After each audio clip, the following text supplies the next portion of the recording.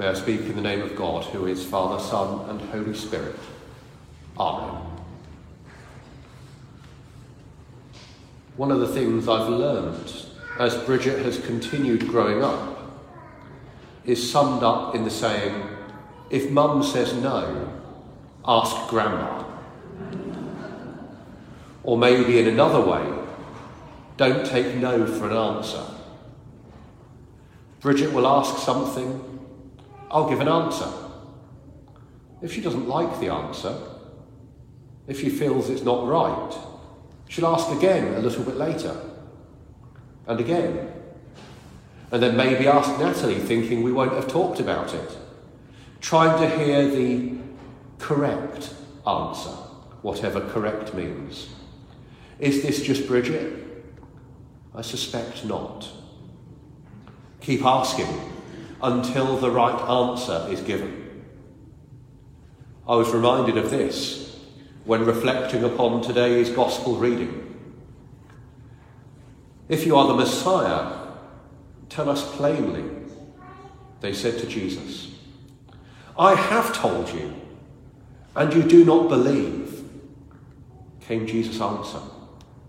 Or, we don't like your answer, so we'll ask you again, giving you another chance to give the correct answer we want to hear. Mind you, we hear this same thing in detective programmes on TV.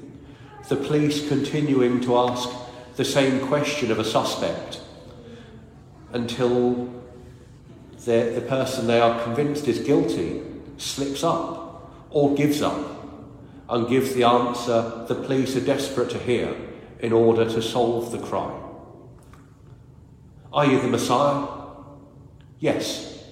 I don't believe you, so I'll ask you again. Are you the Messiah? And so on.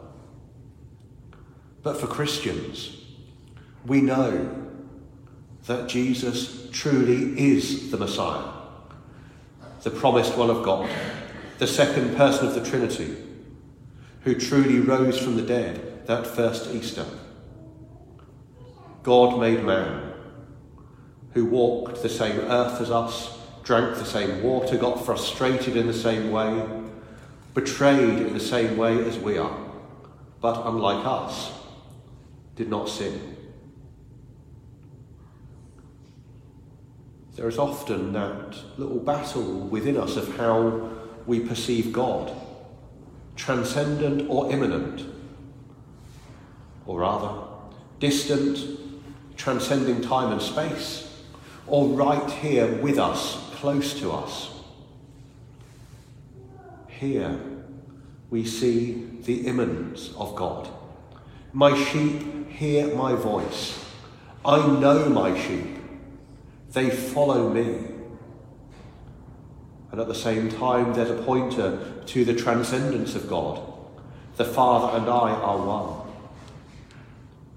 And a reminder of the divinity and humanity of Jesus. God is not distant, unconcerned with humanity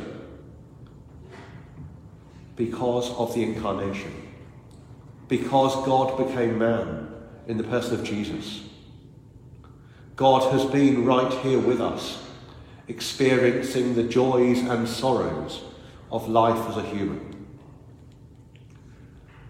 Today, the fourth Sunday of Easter, is known as Good Shepherd Sunday.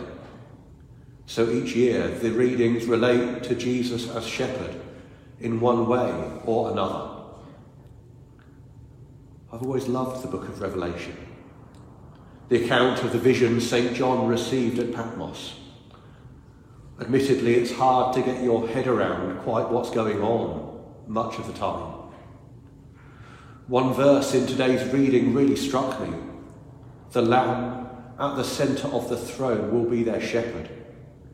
He will guide them to the springs of water of life. God will wipe away every tear from their eyes. The Lamb will be their shepherd. At first glance, that seems to be like the tail wagging the dog.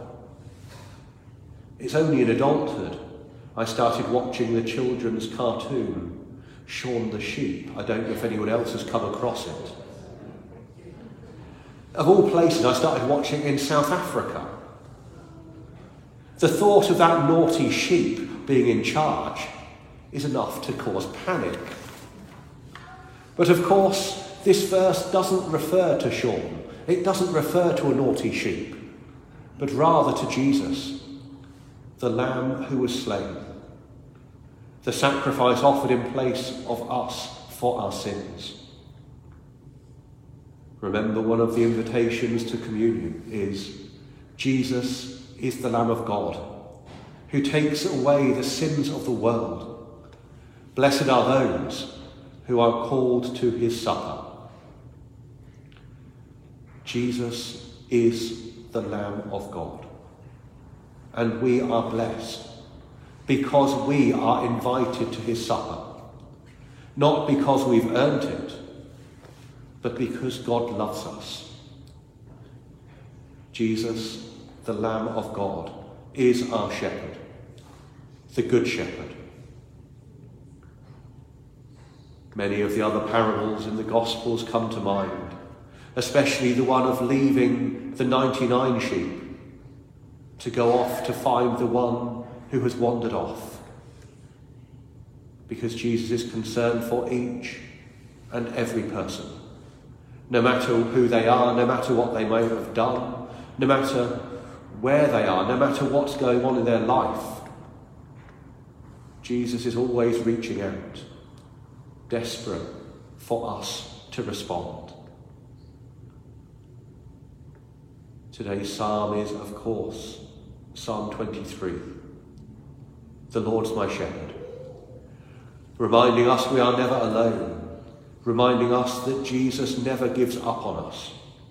Though I walk through the valley of the shadow of death, I will fear no evil, for you are with me. Your rod and your staff, they comfort me. Even in those worst, darkest places, which all of us, in one way or another, have encountered, there is hope. Jesus, the Good Shepherd, is there, supporting us, comforting us. The psalm goes on. We've moved through the darkest places and hear that a table has been spread. We have been anointed, our cup is full. We are invited to the feast by Jesus. And we're invited to dwell in the house of the Lord forever. Are you the Messiah? Jesus was asked. What do you think? From what you've seen, he replied. Yes, we said. You are. Or have we answered yes? Because sometimes it can take a long time to get to that point of completely accepting Jesus really is the Messiah. That everything at Christmas and Easter is real. And assuming we make that step of faith, may we come forward, taking hold of the arm of Jesus, which is reaching out to each one of us, welcoming us home, forgiving our sins, being with us in the hardest places, and bringing us into the Lamb's banquet. This is Jesus, the Lamb of God, who takes away the sins of the world. Blessed are those who are called to his supper. May we respond with all conviction. Lord, I am not worthy to receive you, but only say the word, and I shall be healed. In the name of the Father, and of the Son, and of the Holy Spirit. Amen.